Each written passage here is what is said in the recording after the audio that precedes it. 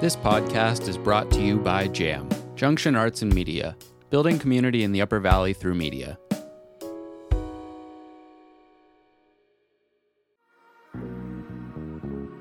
Welcome to our 14th episode of the Intersection Podcast with your host, myself, Julius. This podcast is intended to promote different voices from the Upper Valley, sharing their experience of community and providing a forum for each participant to be heard without comment or judgment. Our guest today will remain anonymous, and we invite you, listener, to just simply listen. For our guest, our first question: what is your personal vision or definition of community? So my personal vision or definition of community, it's complicated. I think I have some competing definitions and conflicted, I think, when I think about what community means to me. I think on the one hand, I have probably a kind of a romantic notion of what community is or should be. And on the other hand, I think I feel cautious a little bit about being part of or defining a community, given community. I think to elaborate on that, the romantic side, I think a community has like a shared commitment to something, some kind of shared commitment, some shared interest even. It can be something that's people choose, for themselves. They decide voluntarily to gather around to pursue some joint project, or it can also be, a community can be something you find yourself in. And often I feel like that's, when I think about it, the first thing that comes to mind is the place you live. Your neighbors, your immediate neighbors, your neighborhood that you live in, the town, and there's concentric circles, going out. And people feel different, I think, allegiances to, different strata within, those concentric circles. When you think about the place I live in, people need to count on one another for various things. Everybody has a different role they play in a community. People depend on one another for their work, for food, for care, various kinds of care, various services, all the things that you need to function, in society. So I think of those things when I think of community. And the warm and fuzzy feelings are when people like one another, get along. But there's also conflict within communities, I think, and that's not a bad thing. I think communities, when I think about community, people don't always disagree. Whenever you have a group of people, from big things to small things, and being able to talk about those things, work those things out, I think is a healthy, good thing, part of a community. When I think about there's like a dark lining, I guess, I don't know if that's the right phrase, with communities where there's always an inside and an outside to a community. And to be part of a community, means there's other people who aren't part of that community. And I feel like that's always shifting, where those borders are. And so I think that's a tricky aspect of it. When you embrace a community, feel you belong to a community, you're also at the same time always deciding, who's not part of that community, who's on the outside of that community. So I feel like it's like a two sides of the same coin. Now, you said the romantic side, but you also said there's a darker side. Yeah, there's a more challenging side. When I think about the inside and outside, establishing those boundaries. Okay. Based on what you just described, what in your experience shaped that vision of community? Growing up, I didn't feel like I had a real sense of community. My parents are immigrants. So when I think back on it now, I did not have extended family anywhere nearby growing up, which, as I've grown up, lots of other people have grandparents, uncles, aunts nearby who they knew. Like I didn't meet many of my extended family, which I have a large extended family, but I didn't meet a lot of them until I was much older. So that was part of feeling unrooted where I was and feeling new where I was. My parents were new to the area. They both left my father left that area when I was in elementary school. My mother left when I was in high school.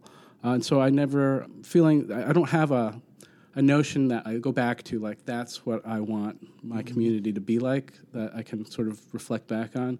It's more something I've pieced together for myself, just through my experiences, and a lot of it has to be kind of intentional, because it's like not something that I can think about and say like, oh, I had this, and so I want that. It's really more, I guess it comes from a place of just talking to people, being in the world. When I think specifically, I think about, it crystallized more for me, I guess, when I was in college and I found a community for myself, sort of formed a community for myself around probably, when I was in college, I really thought of myself as an activist.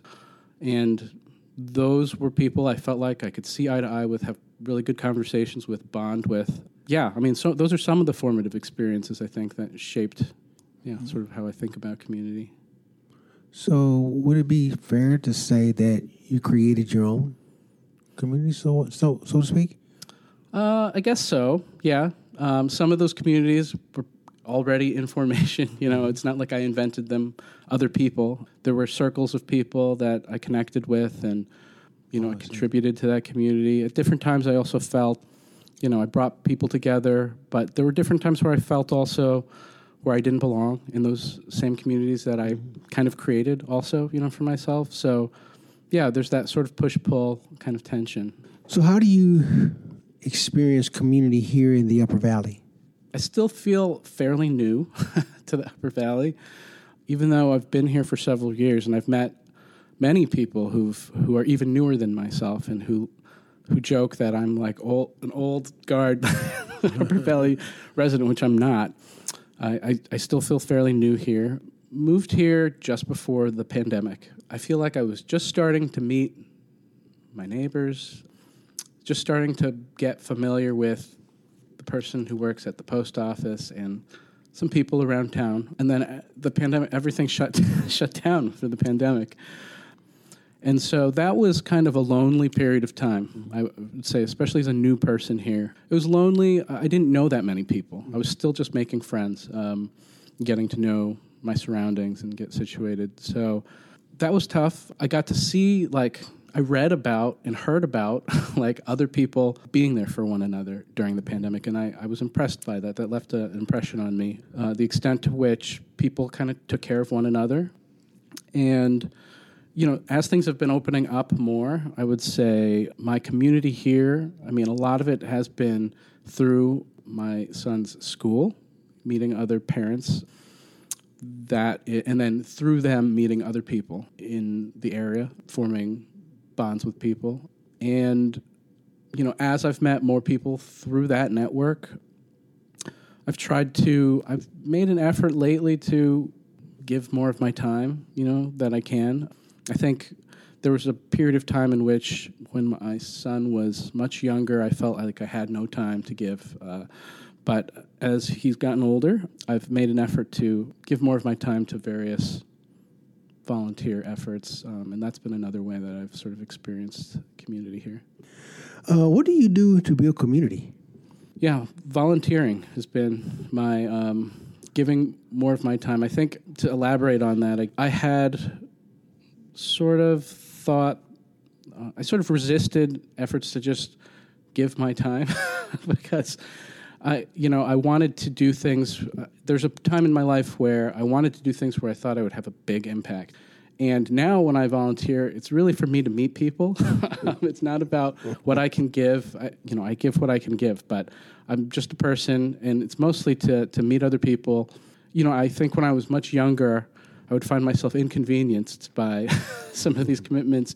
And now I find myself seeking out the inconvenience. I find that inconvenience to be like a positive thing, allow myself to be inconvenienced. And it's not really, I don't view it through the lens of convenience anymore, but to form attachments to people, form bonds, allow people to count on me, to count on other people. Mm-hmm. That has always been a difficult thing for me personally. So just opening up in that way has been a good thing for me in terms of, becoming more part of this community.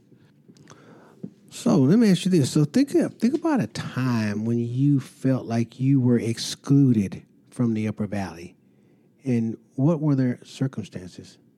Well, the first thing that jumps to mind was fairly early on when I was here, I think just before the pandemic. I was at a an event in the community in the Upper Valley, and I met somebody who is actually a teacher in one of the schools here. And we had an interesting conversation, which really stuck with me. And I remember him telling me a little bit about what he taught, and he asked, where are you from? And there was a little bit of prickliness, I think, in our conversation. I still had Massachusetts plates on our car. I think I hadn't even registered yet. I don't remember how we ended up here in the conversation that this person and I had, but he did tell me, he made a point of saying to me that he didn't think you were a real Vermonter unless you'd been here for like 5 generations or something like that. That's not the last time I heard that. I remember it sticking with me and thinking, well, I guess I'll never be a Vermonter by that measure. And I remember being particularly miffed by that. I remember talking to my wife on the way home and thinking that 5 generations counting back, and I'm Asian American and I'm Chinese. My ancestors would have been excluded from living in Vermont 5 generations ago. So I thought of that as well and thought that was just not a good position to hold. And then as I've gotten to know the area more, thinking, we should welcome people here. That was a moment where I really felt excluded by that. I thought, and since I didn't know anyone really yet, I thought, does everyone feel this way? I know not everyone feels that way, but now I know that. But that was a moment where I did feel excluded for Valley. Mm-hmm. So why was that challenging to you? As a new person here, I want to be part of the community. I want to be accepted. And that was a bar that's like clearly not something I could ever meet, a standard that just doesn't be impossible. And I don't know if he was saying that just to needle me a little bit, but yeah, it was sort of somebody saying to me, you'll never be part of this community. That's how I took it, I have since found that my wife's done some genealogical research, and it turns out that one of her great-great-great-great-grandparents was a dairy farmer in Vermont. So our son could say, he's like a 7th generation Vermonter, but I don't go by that standard. So based on that experience, how did you respond? Let me think how I responded to that. In the moment, I'm not even sure I remember. I think I just sort of looked at my wife, and we just both sort of nodded and just didn't really say much in response to that. I didn't know what to say. How would you work with a similar feeling or situation in the future? In the future, I'd probably push back a little bit more. I'd probably question that sort of value and why somebody would hold that as a standard. And yeah, I probably wouldn't just stand by quietly. I've thought about it a lot, so I probably wouldn't just accept that silently. So based on that experience as well, what kind of support would you have needed to feel included in that moment? I mean, what I would have loved is for another Vermonter to be there, aside from my wife and myself who were brand new, to have been there to either hear that and respond and help us enter that conversation, or even someone that we knew afterwards who we could process that with. We didn't really know anyone at that point. So, yeah, somebody else we could have talked to about that. Have you seen a person again? No. Nope. All right. So let me ask you another question. We're going to go in another different direction, but I want you to tell me about a time where you felt like you were a valued member of the community. What was the circumstance? Just last week just comes to mind. A couple of weeks ago, I volunteered at my son's school, and it was not particularly specialized, request that was asked of me. I just had, somebody asked, I had the time, and I just showed up. And I didn't know anybody there. Not a lot of the people there knew each other, and we worked together to accomplish a certain task for the kids at the school. And I felt great when I was there, and afterwards I felt like I was accepted as part of the community, part of the town we live in. I knew that the kids at the school were going to benefit from what we were doing, and it just felt good to be part of this group that had a shared commitment to something with a shared task. And Since then I've seen some of these people again, just in random places around town.